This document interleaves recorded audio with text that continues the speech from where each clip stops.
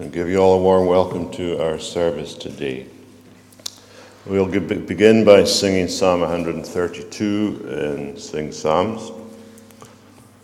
And we'll sing the whole psalm and we'll stand to sing.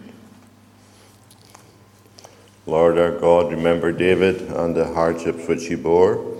To the mighty one of Jacob, to the Lord, this oath he swore. We'll sing the whole psalm. Lord our God, remember David and the hardships which he bore. To the mighty one of Jacob, to the Lord his oath he swore.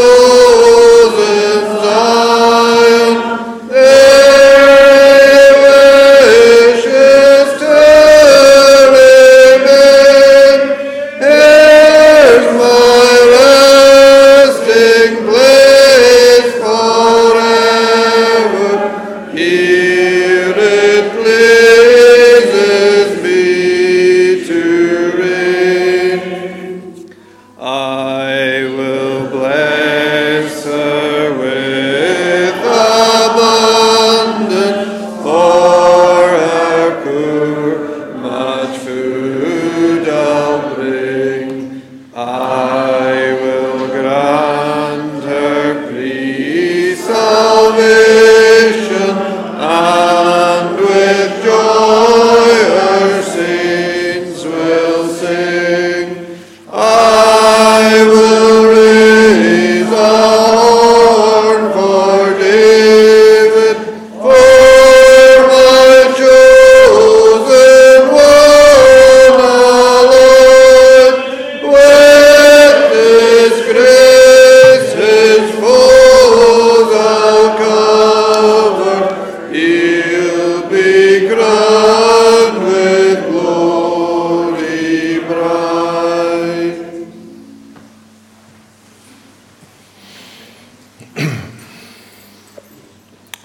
Shall we pray?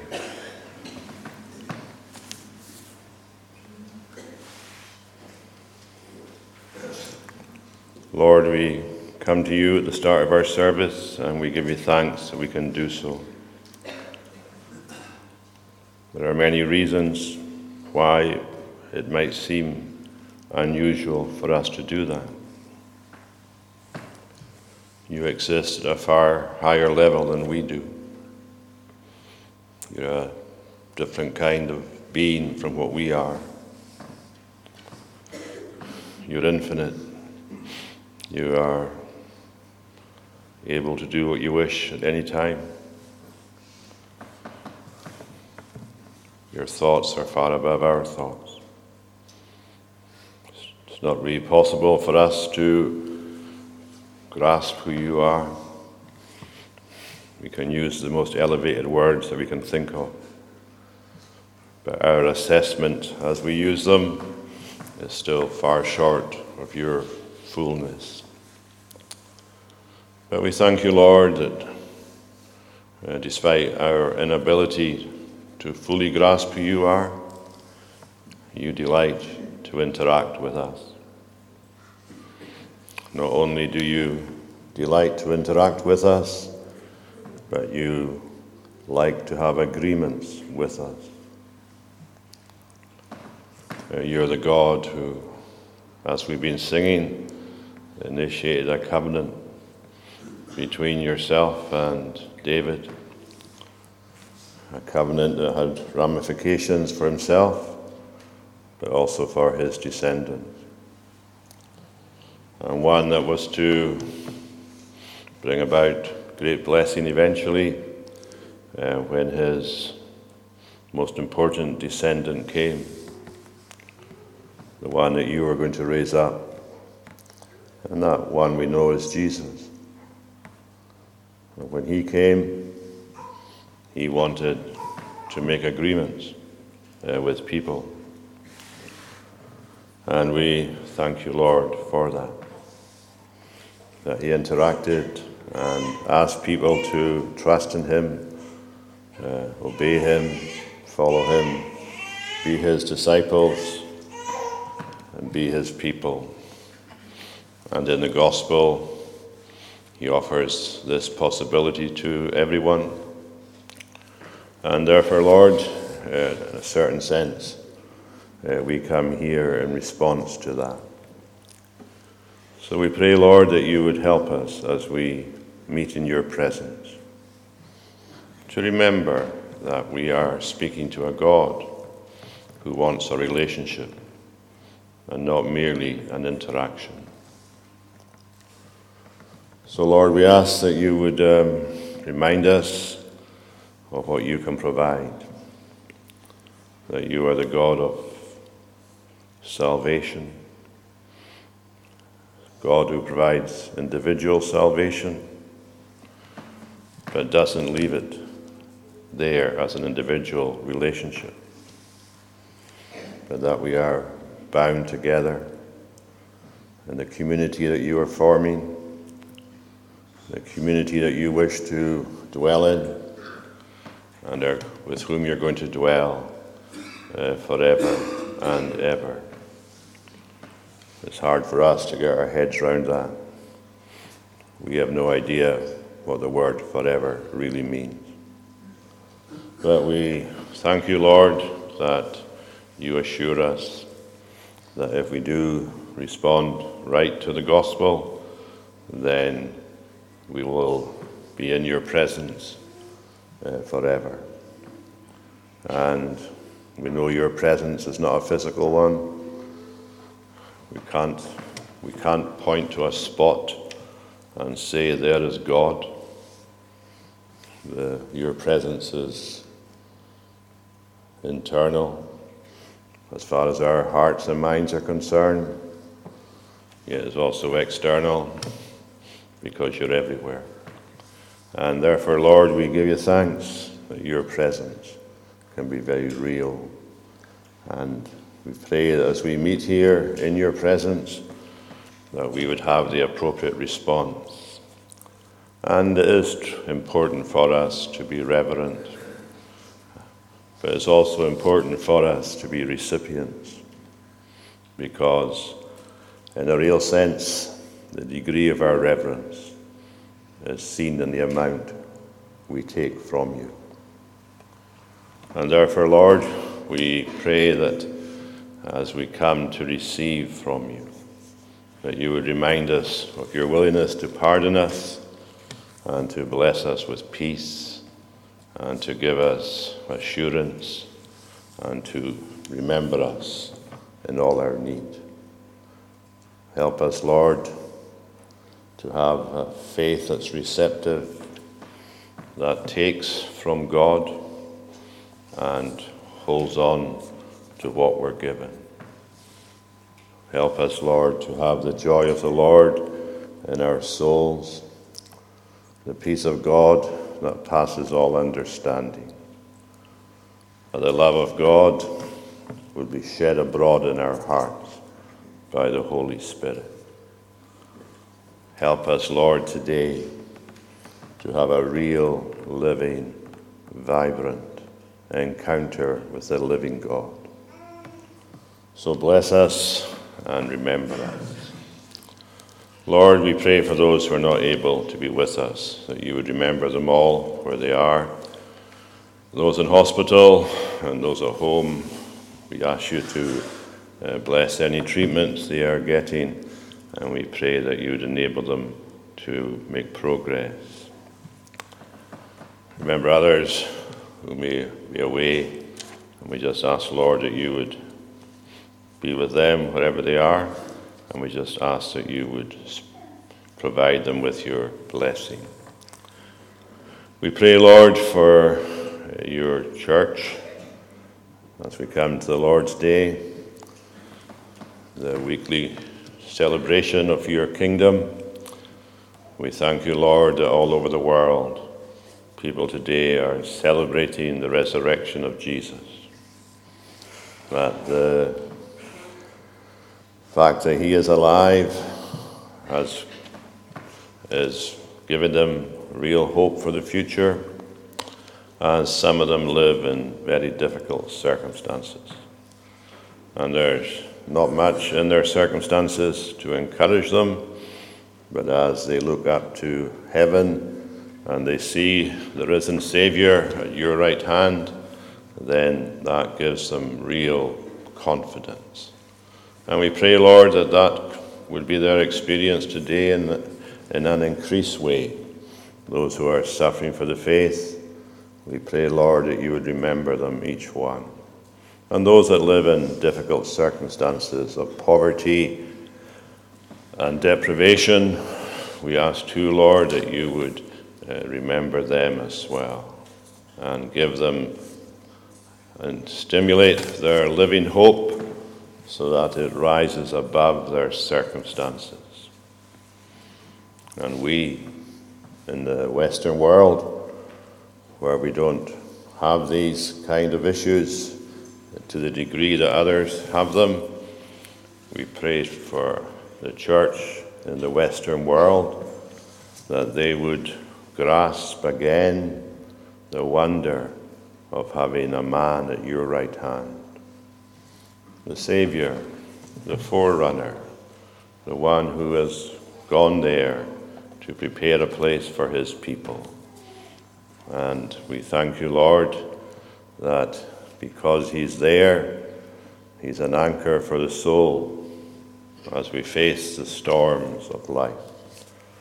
And we just pray, Lord, that you would help us to get our encouragement from Christ, and that us and your people, wherever they are, that today we would have a real sense of union with the people of God, and that we would be sharing, because of the work of the Holy Spirit, that we would be sharing in the certainty that's connected to his resurrection and ascension and his coming return. Lord, we pray you'd remember the need of spiritual needs of people. We need the Holy Spirit to come to our society in a very powerful manner. We do give you thanks, Lord, for the people here and there who are turning to the Saviour. We thank you for these signs of your work and your activity, but we also know that if the kingdom is to make progress, then we need to see divine power. And we ask you, Lord, that in your mercy, that even this day itself would be one when the Holy Spirit would come in copious amounts, flooding the thirsty land. Lord, we live in a society that doesn't even know it is thirsty because it has no idea what the living water is like. But we ask you, Lord, that you would pour out the Holy Spirit and that he would come and drench the dry, arid society as far as spiritual things are concerned. Lord, have mercy on us, we ask.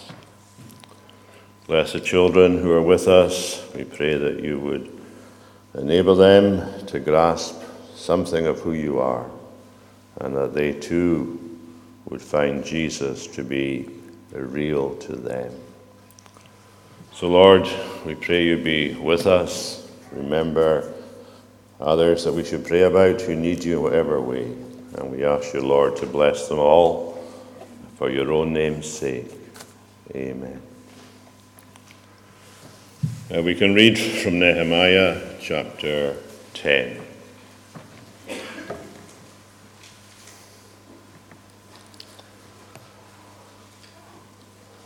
First few verses are all names, but I suppose we are meant to honor them as we hear their names being mentioned. On the seals are the names of Nehemiah the governor, the son of Hakaliah, Zedekiah, Seraiah, Asariah, Jeremiah, Pashur, Amariah, Malchiah, Hattush, Shebaniah, Maluch, Harim, Merimoth, Obadiah, Daniel, Ginnethon, Maruch, Meshullam, Abijah, Mijamin, Messiah, Bilgai, Shemaiah. These are the priests. And the Levites, Yeshua the son of Azaniah, Benui of the sons of Henadad, Kadmiel, and their brothers, Shebaniah, Hodiah, Kelita, Peliah, Hanan, Micah, Rehob, Hashbiah, Sakur, Sherebiah, Shebaniah, Hodiah, Bani, Benuni.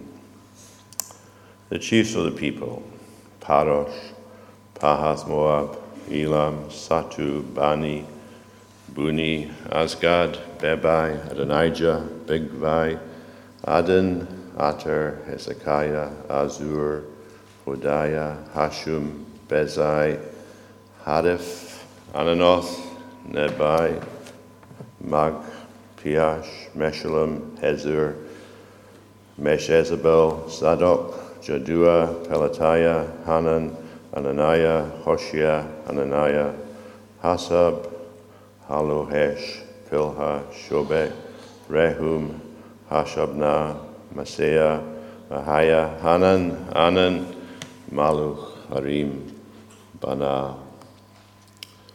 The rest of the people, the priests, the Levites, the gatekeepers, the singers, the temple servants, and all who have separated themselves from the peoples of the law, of the lands, the law of God, their wives, their sons, their daughters, all who have knowledge and understanding, join with their brothers, the nobles, and enter into a curse and an oath to walk in God's law that was given by Moses, the servant of God, and to observe and do all the commandments of the Lord our Lord, and his rules and his statutes. We will not give our daughters to the peoples of the land, or take their daughters for our sons. And if the peoples of the land bring in goods or any grain on the Sabbath day to sell, We will not buy from them on the Sabbath or on a holy day. And we will forego the crops of the 7th year and the exaction of every debt. We shall not take on ourselves the obligation to give. We also take on ourselves the obligation to give yearly a third part of a shekel for the service of the house of our God, for the showbread, the regular grain offering, the regular burnt offering, the Sabbaths, the new moons, the appointed feasts, the holy things, and the sin offerings to make atonement for Israel, and for all the work of the house of our God.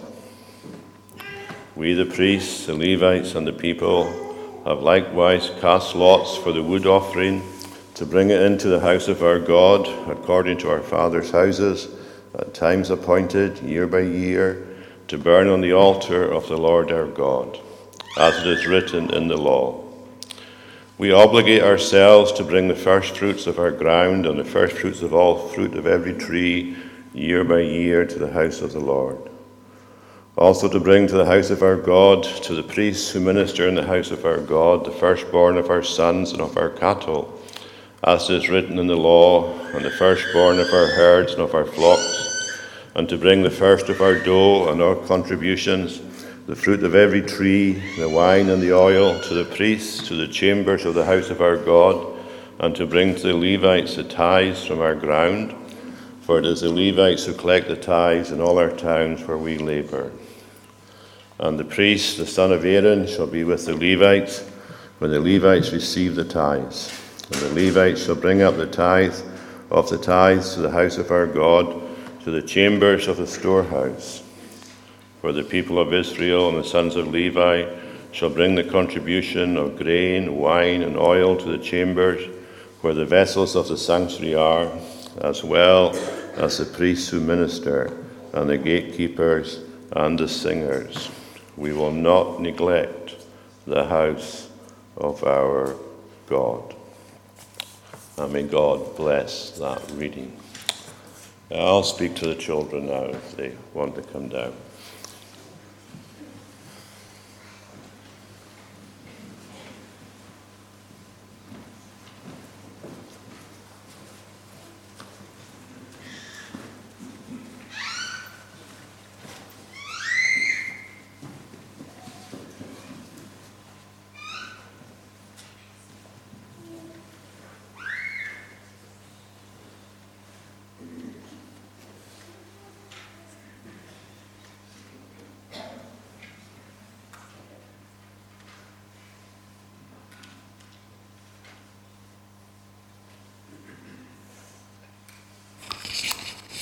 Are we all today?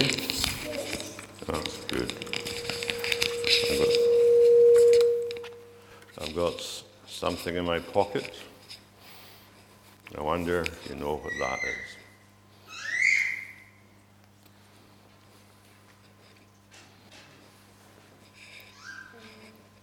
Yes, what is it? The thing you use for your eggs? No. Well, I suppose you could, yes, but what do you think? A verse.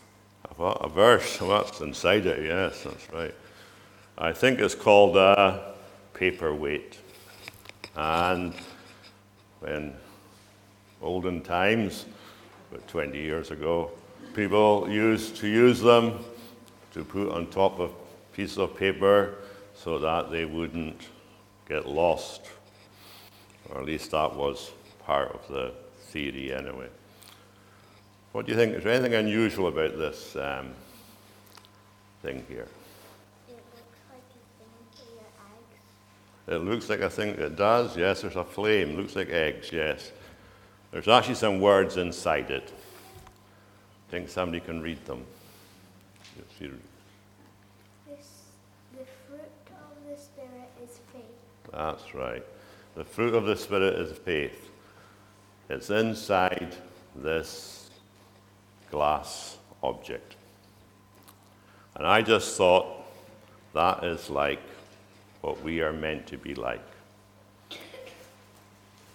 It's very clear. Anyone that wants to can read what's written on the inside. And they know that this says the fruit of the Spirit is faith. And I just thought this is like what a Christian is like. What's on the inside should be visible to everyone.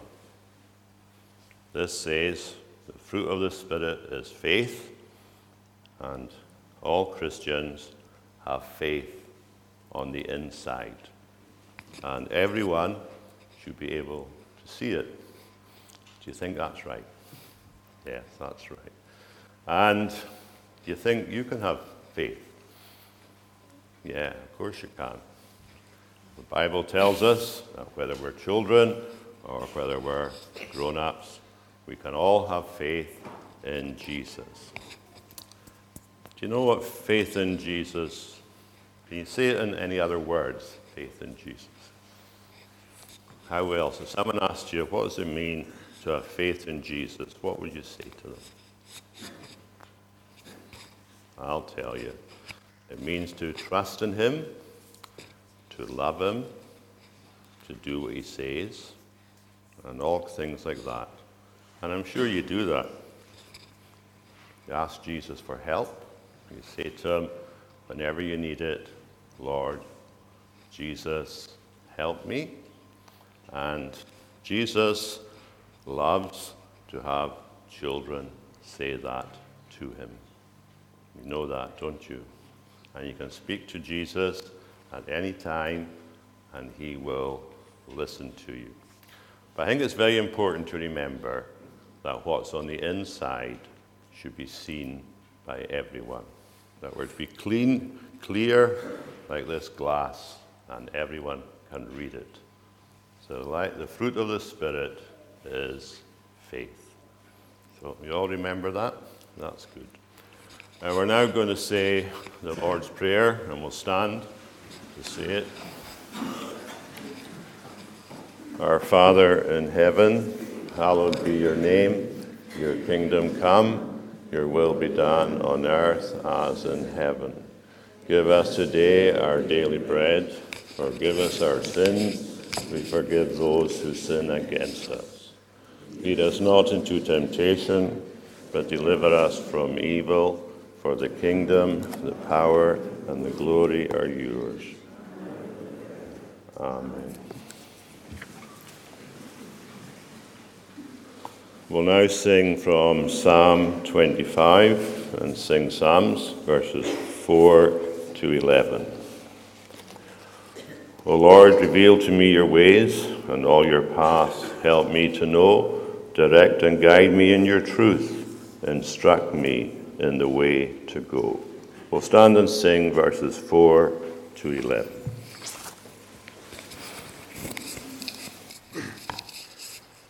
O Lord, reveal to me your ways, and all your paths help me to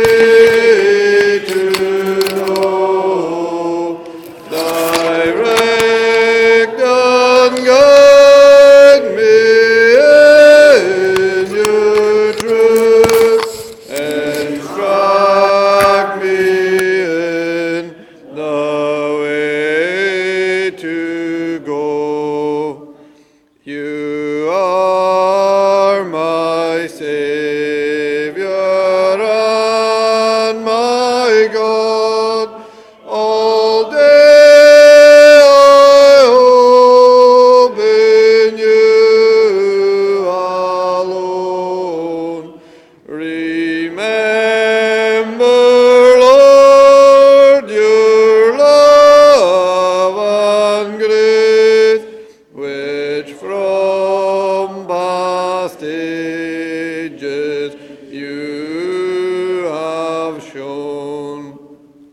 Do not recall my sins of youth, or my rebellious evil ways. Remember me in your great love, for you, O are good always, because the Lord is just and good. He shows his path to all who stray.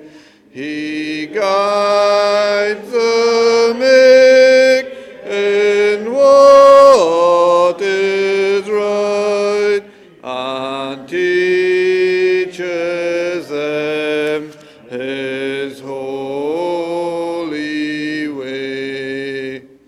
To those who keep his covenant laws, he shows his love consistently. For your name's sake, O Lord my God, forgive my great iniquity.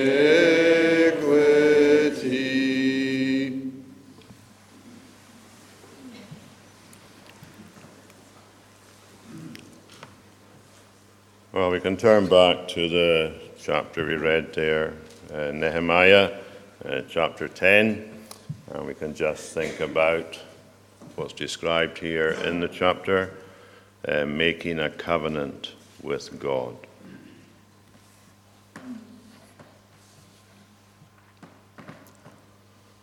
In 1638, a very important event took place in Edinburgh. An event that was to have repercussions for a long time, and maybe still has some repercussions today. But what happened there in 1638 has been called the National Covenant. And on that occasion, in 1638, the people of Scotland, in one way or another, made a covenant with God. And apparently, if I remember correctly, the first person to sign it was the then current Duke of Sutherland. And then it was followed by various other people in the country, both religious and political and otherwise. Don't know what you make of that.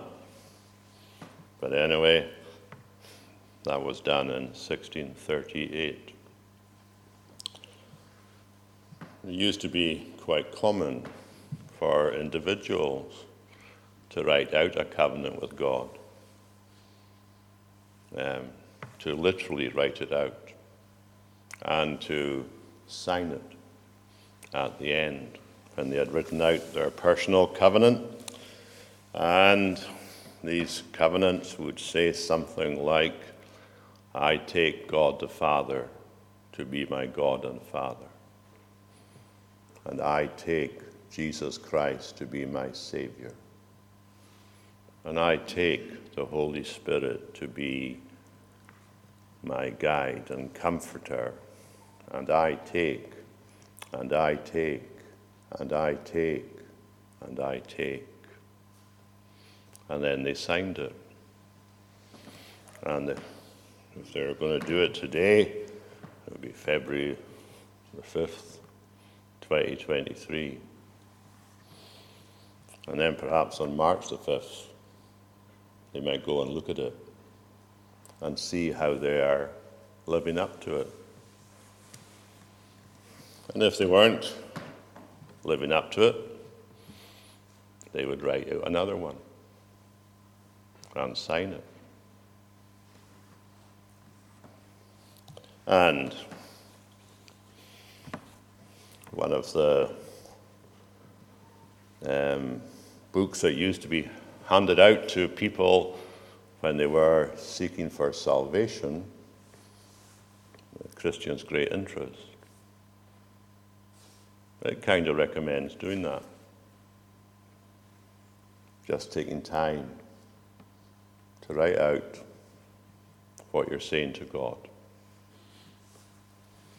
God offers certain things. It's kind of making an arrangement, a deal with God.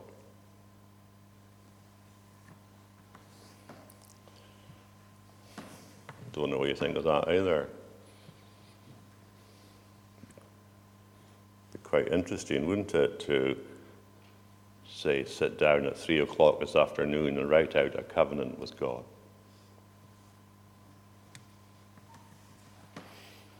Because the covenant, if it's ever done, if we ever do that, it's responding to what he's offered. And I suppose he would take it seriously. Because God doesn't assume anything, but quite often he does take us at our word.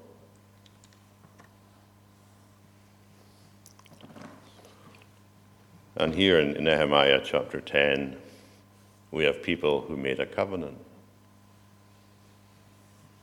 And as I mentioned earlier just now, the covenant requires two things. It requires people, and it requires terms. What are they agreeing to? On this particular occasion, I suppose chapter divisions are not always helpful, because chapter 10 and chapter 9 go together. And in chapter 9, as we saw previously, they are confessing their sins. They have found out what was wrong, not just with themselves, but as they look back on their national history, and they discovered there had been a repetitive cycle of departure from God. And they themselves had found themselves in a rather bizarre situation. And we may say, what was bizarre about their situation? Well, the thing that was really bizarre about their situation was that they were in the land of freedom. That's what Canaan was, wasn't it? The land of freedom, where their ancestors were taken after their bondage in Egypt. And here they were living in the land of freedom. But in verse 36 of chapter 9, they have to sadly confess, and it's terrible words when we think about it. Behold, we are slaves this day in the land that you gave to our fathers to enjoy its fruit and its good gifts. Behold, we are slaves.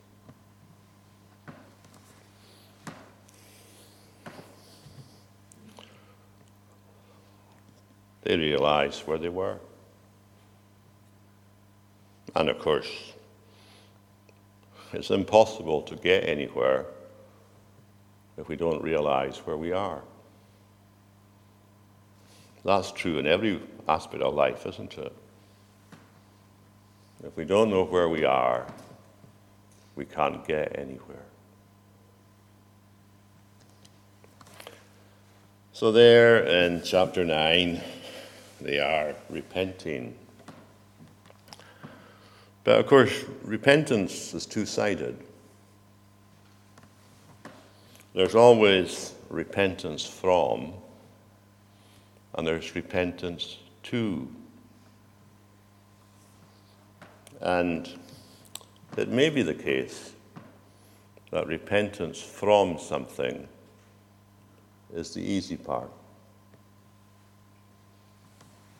After all, if we start looking for defects, we'll find them.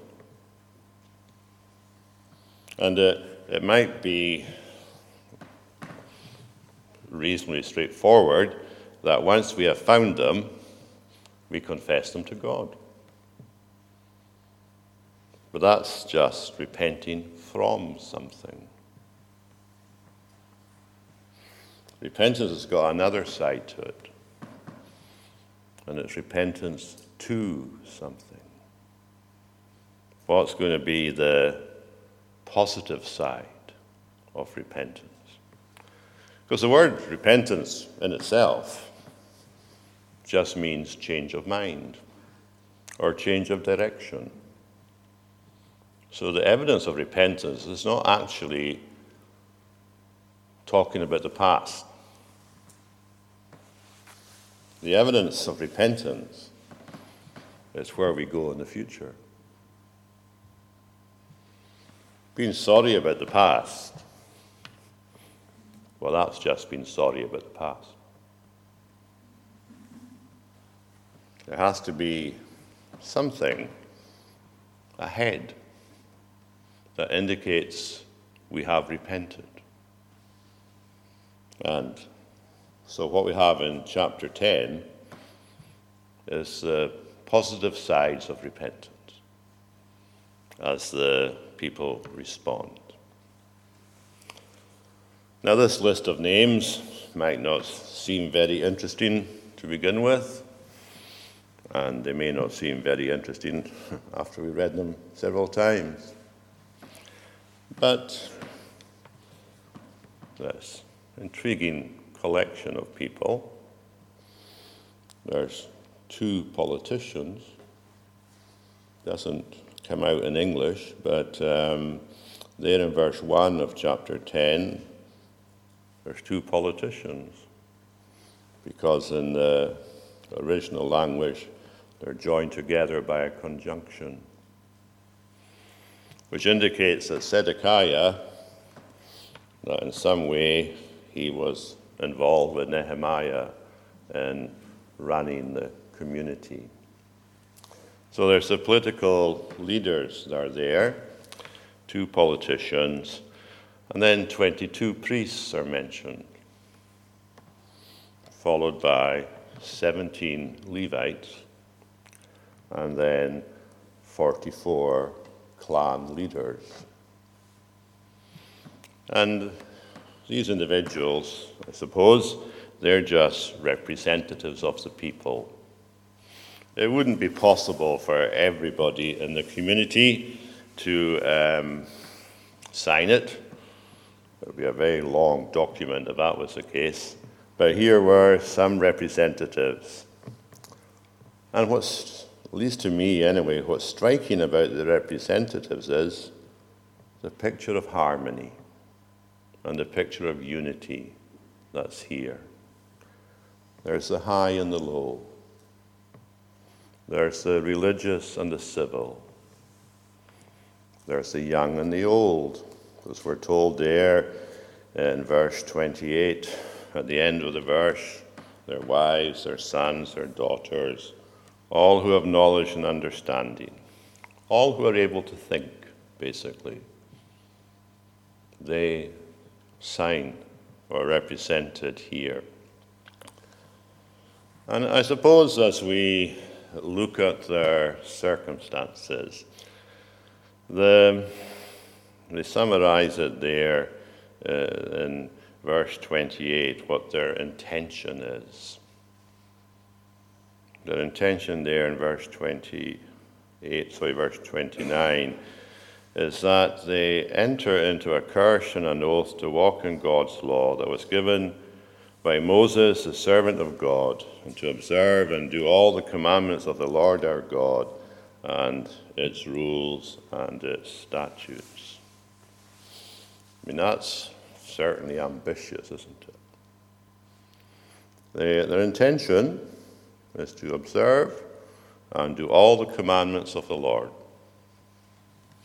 We saw in a previous chapter that they had, during their kind of conference they had, that's what it was like, and as they searched the scriptures, they discovered that they weren't keeping the Feast of Tabernacles according to God's word. And they also discovered something else. they discovered that nobody else had done it either. All the way back until the days of Joshua.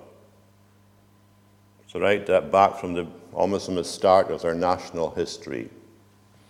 All down the reigns of David and Solomon and all the highs and lows, they discovered that throughout all this long period, the Feast of Tabernacles had never been observed the way it should have been observed. And that must have given them a real spiritual jolt. And they resolved, quite rightly, to do it the way it should have been done. And they did. They didn't say to themselves, well, our fathers didn't do it all so precisely. They just said, well, if they were wrong, we just ignore what they were doing and do what God says. So here they are. They're determined to keep God's law in every detail, which I suppose is one reason why God gives details.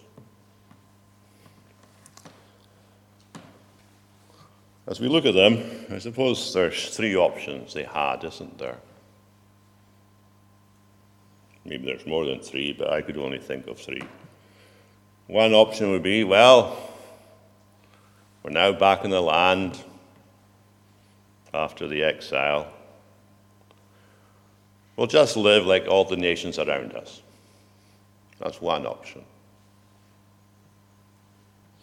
A second option, of course, would be to have a bit of both.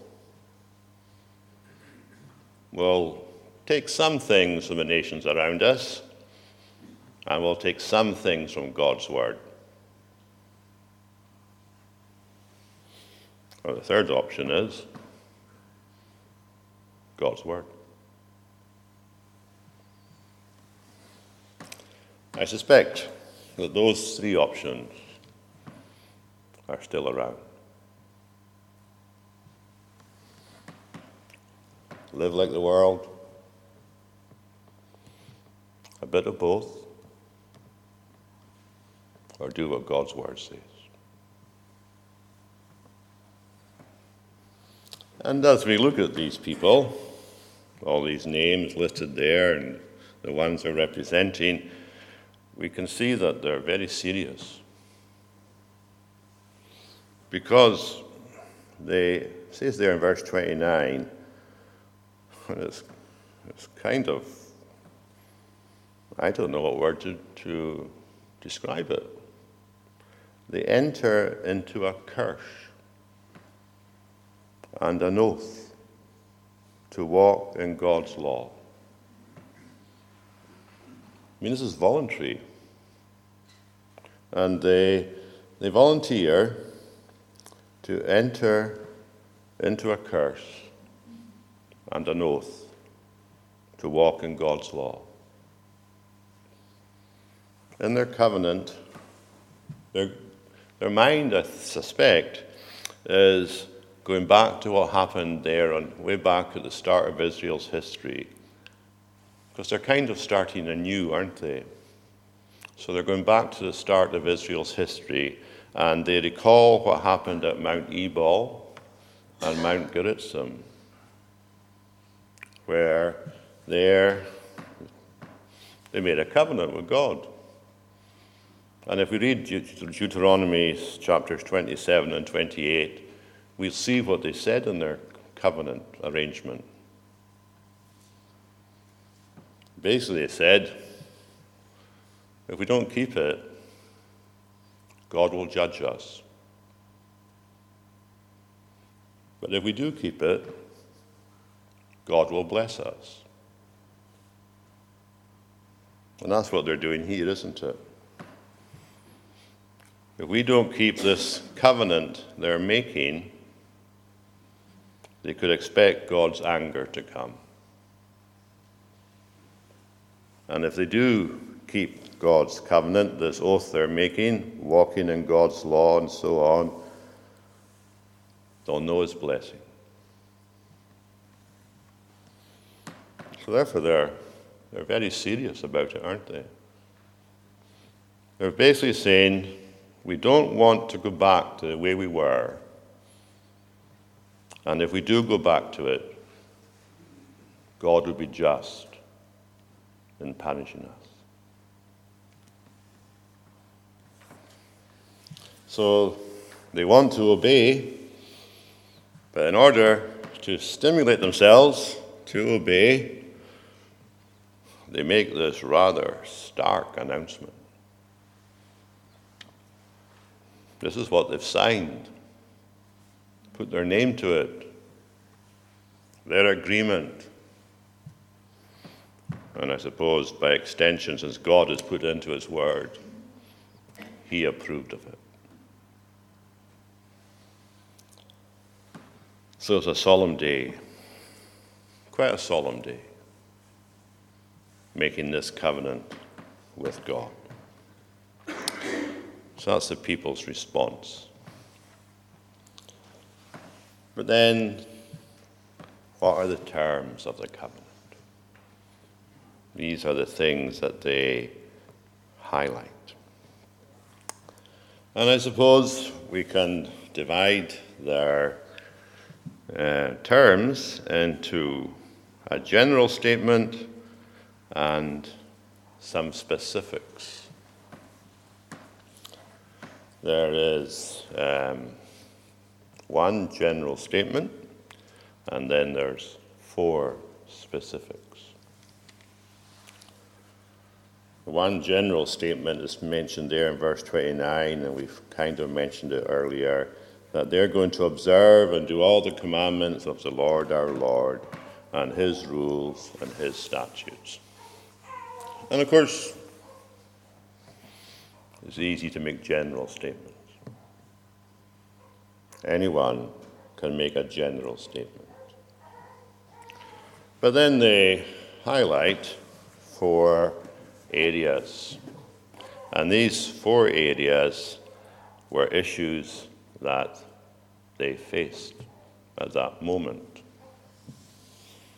And it might be the 4 areas that they concluded were the reasons why they were having problems. What are the 4 areas? Well, one of them is parents and arranged marriages. I mean, that was the custom of the time, and we can see there in verse 30 that they promise not to give our daughters to the peoples of the land or take their daughters for our sons. What was the problem with that particular practice? Well, it was taking paganism into the covenant line. I mean, that was the problem that was there. And they're just making a covenant with God, so therefore they would have to deal with aspects that were hindering the ongoing covenant relationship. So there they declare that they will no longer do this particular practice. The second one is mentioned there in verse 31. And it's to do with how they kept the Sabbath and the holy days. And of course, Israel had lots of holy days. And I suppose living in a booming empire like the Persian Empire, which was booming, there's no doubt about it. And trade was expanding, and there were just all these new developments coming, and all these foreign people were coming with their goods,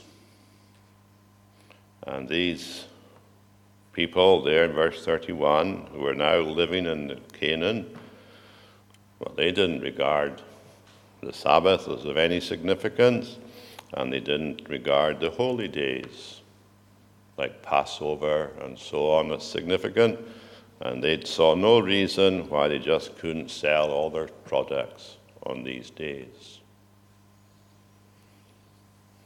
And these people said, we're not going to do it anymore. No doubt there's an element of self-sacrifice here. After all, what trade might they lose? But they said, we're not going to do it.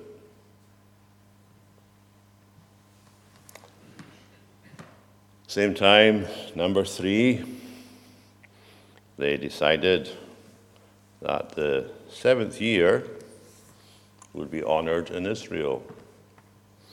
We might find that a very strange thing, but that was their requirement that God had given them. Every 7th year, they were to give the land a rest.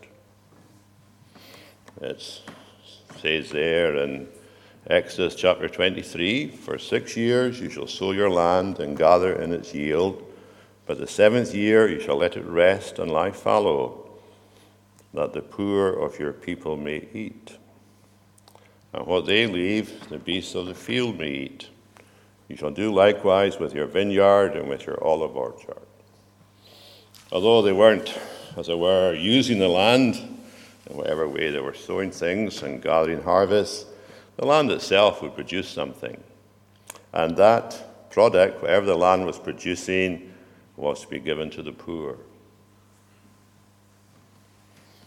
As I say, we don't have that kind of practice, but God said do it.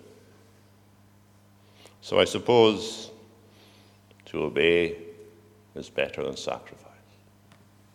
So here they are, and as they're restarting their kingdom life after the exile, well, if God says every 7th year do this, then we'll do it.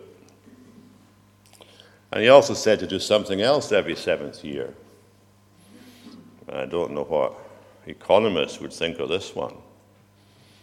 But every 7th year, they were to clear all the debts. Just to people who were in debt for various reasons, normally because they got into trouble of some kind. Perhaps the head of the house had died or something like that. And they found themselves dependent and no resources.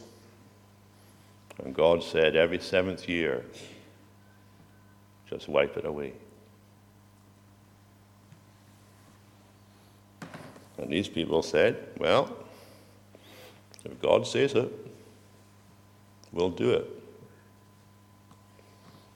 Even if it's going to be costly.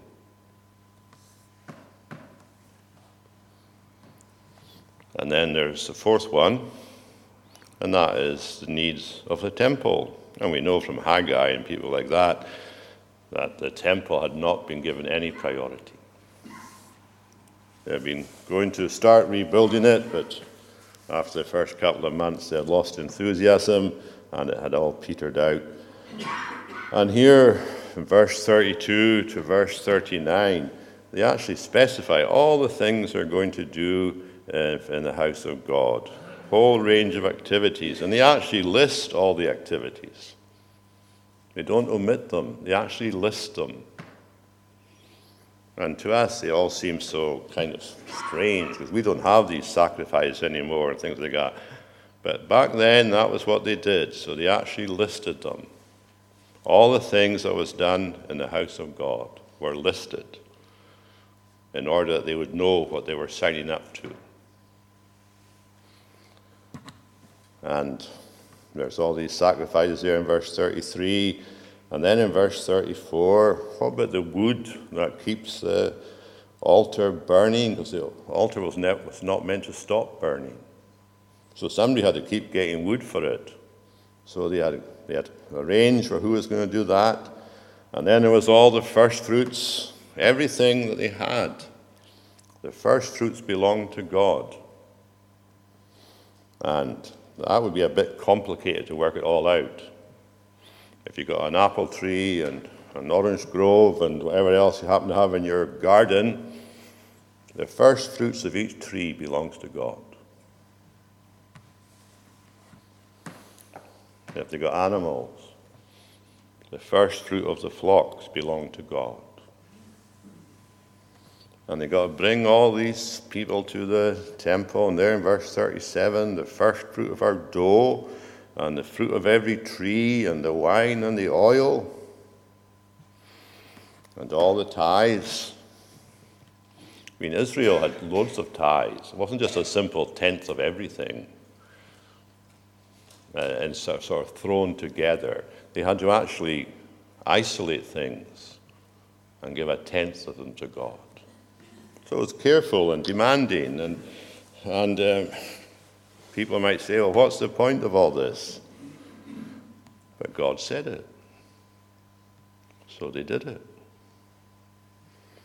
And as they say at the end of verse 39, we will not neglect the house of our God. So we can see whatever else we can say about them, they certainly knew what they should do. And they signed this covenant to show their dedication.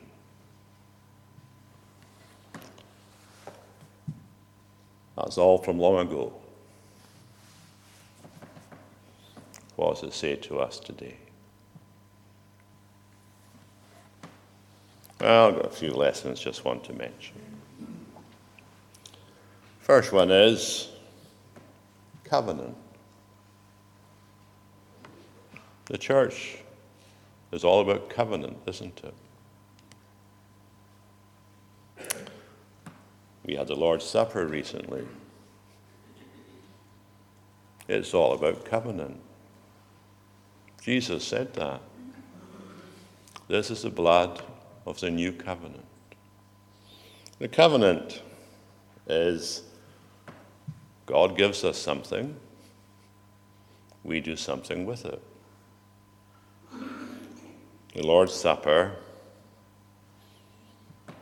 holy ordinance. We read 1 Corinthians 11 at the last time we had it. Didn't read the whole chapter, of course, because reading the whole chapter is quite disturbing. Because it's a covenant meal. And in Corinth, they weren't treating it properly. And God judged them. If they did it properly, they would be blessed. But they didn't, and they were being judged. So that aspect of our life is a covenant aspect. God has given us something. We use it. How do we use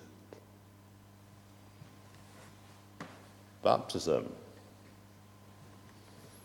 It's a covenant ordinance. When at a baptism, signs of God's blessing. Congregation stands up as covenant partners.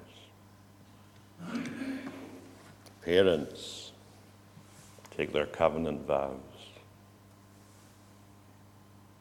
Very serious. It's not something to be ignored. Fellowship. Think of Ruth. What was part of her covenant commitment? Your people shall be my people. Your God, my God.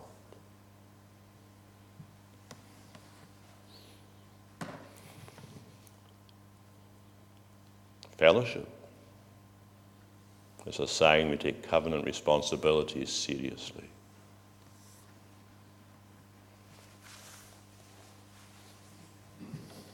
Preaching.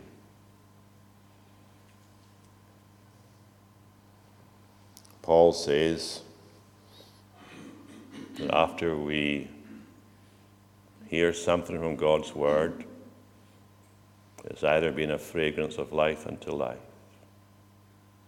or of death unto death.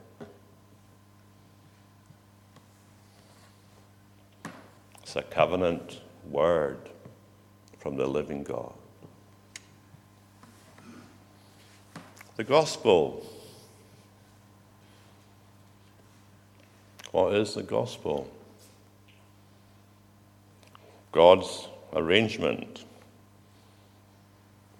It says, come, trust in Jesus. Is that all? Come, trust in Jesus and get your sins forgiven. Is that all?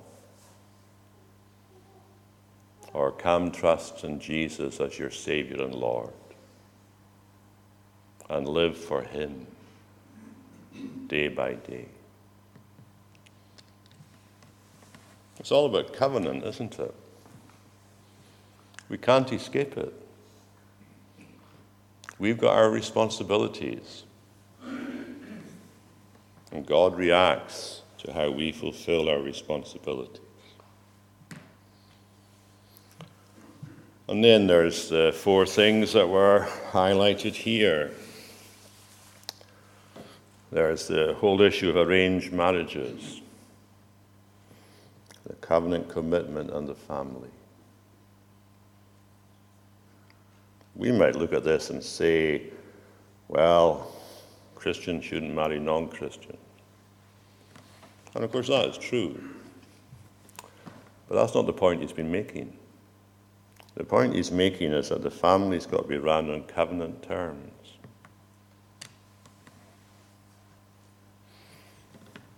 As for me and my house, we will serve the Lord. And it's important, because that's how the covenant keeps on going.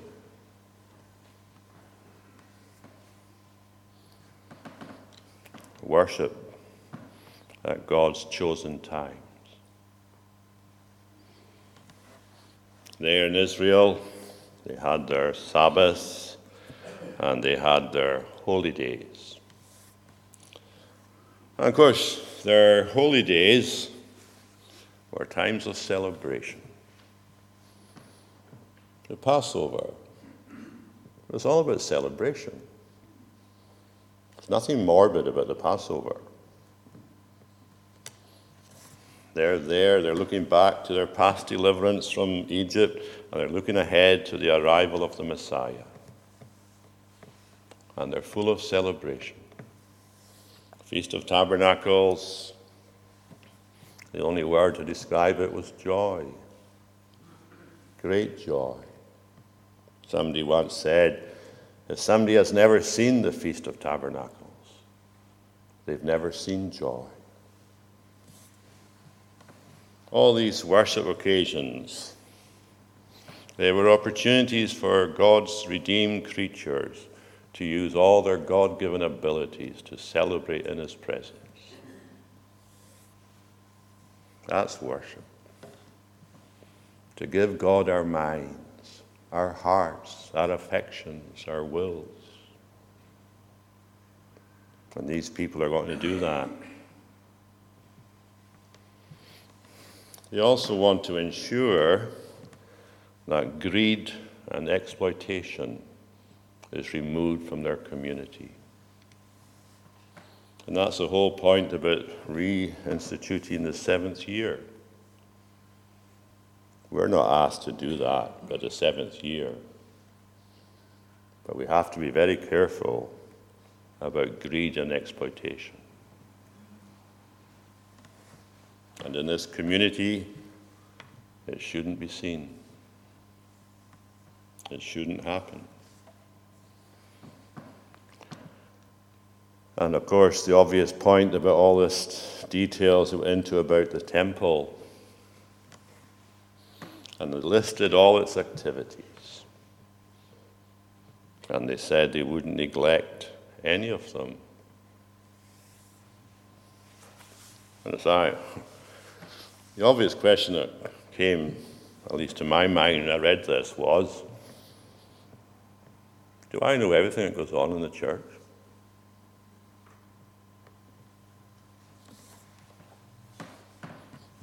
Well, that's the commitment they were making, wasn't it?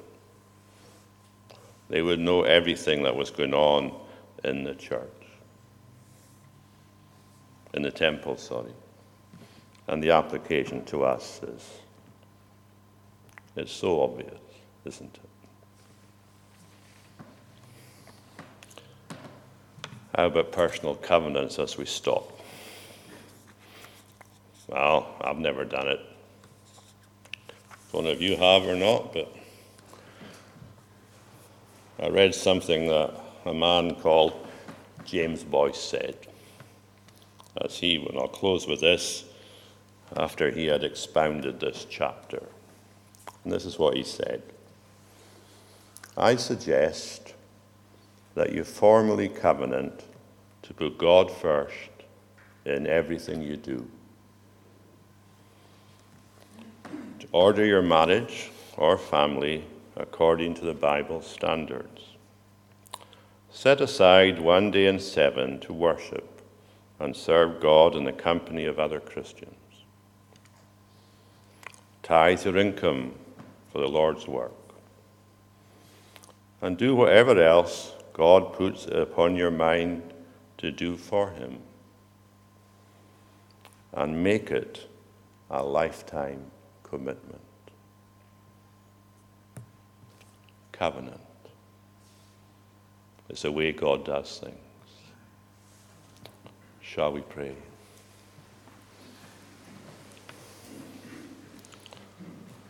Lord,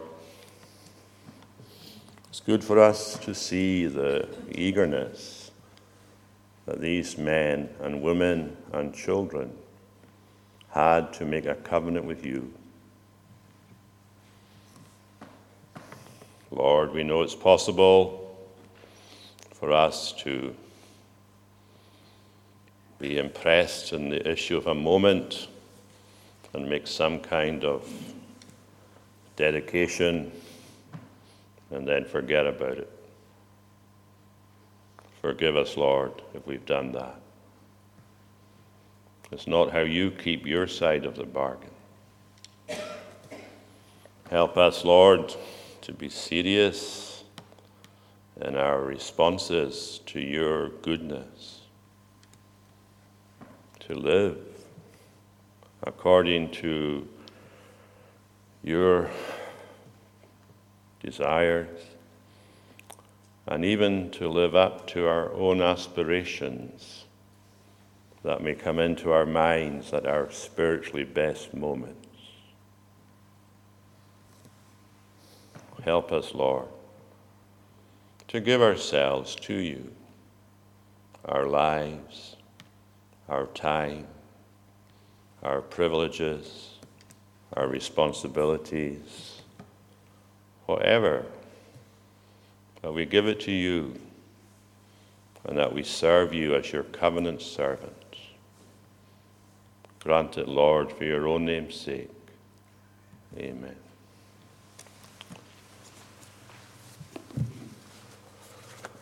We'll sing from Psalm 98 and sing Psalms, and we'll sing verses 1 to 3. We'll sing a new song to the Lord for wonders he has done. His right hand and his holy arm the victory have won. 4 stanzas, Psalm 98. Oh, sing a new song to the Lord, for wonders he has done. His right hand and his holy arm, the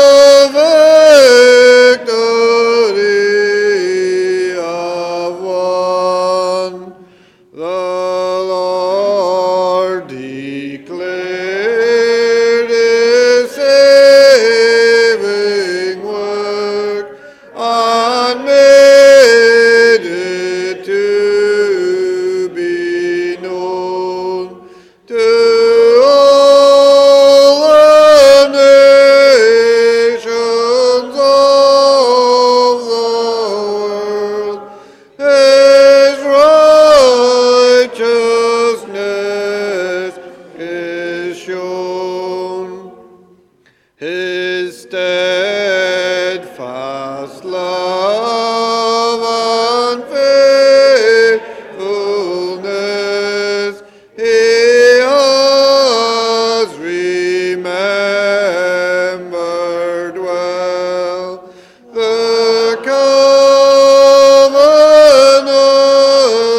he made with them, the house of Israel, and all the nations of the earth have seen what God has done.